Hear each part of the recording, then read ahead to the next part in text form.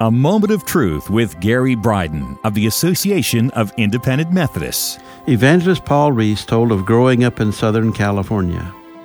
One of the trees grown in his area was the pepper tree. He said the pepper tree may not be one of California's prettiest trees, but is one of its cleanest. Its small leaves create a substance that make it almost impossible for dust and dirt to stick to it. If we could, as Christians, cling to Christ and His Word, His grace and Spirit can keep the dust and dirt of the sinful world from sticking to us. If the tree could pray, it might pray like this: I pray that you should not take them out of the world, but that you should keep them from evil. John 17:15. The Association of Independent Methodists, like-minded congregations doing together what can't be done separately. Visit aim2020.com.